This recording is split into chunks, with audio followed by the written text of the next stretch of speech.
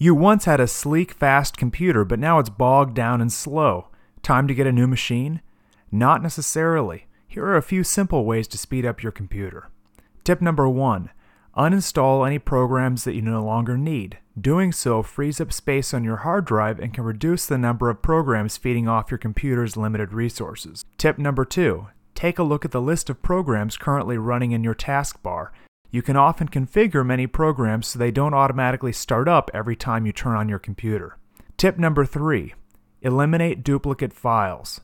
Many tools are available that can automatically detect duplicate files on your machine. Removing those files can free up a lot of disk space. Tip number 4. If you have less than 10% free space, it might be time to think about deleting files or adding another hard disk.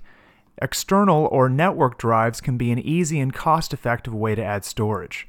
Tip number 5. Time for some memory?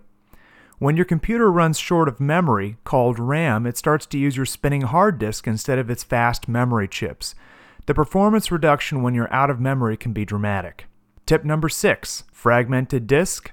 Your hard disk prefers to store information in large chunks, so it can quickly go to a particular location on the hard disk and read information. Hopping around from place to place to gather little bits of information can really slow down your computer.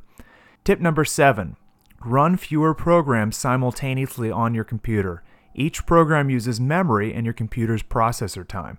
If you're running short on RAM, this tip is particularly useful. There are definitely more complex ways to fine-tune your system, but hopefully these tips will help you make a few steps towards having a faster running computer.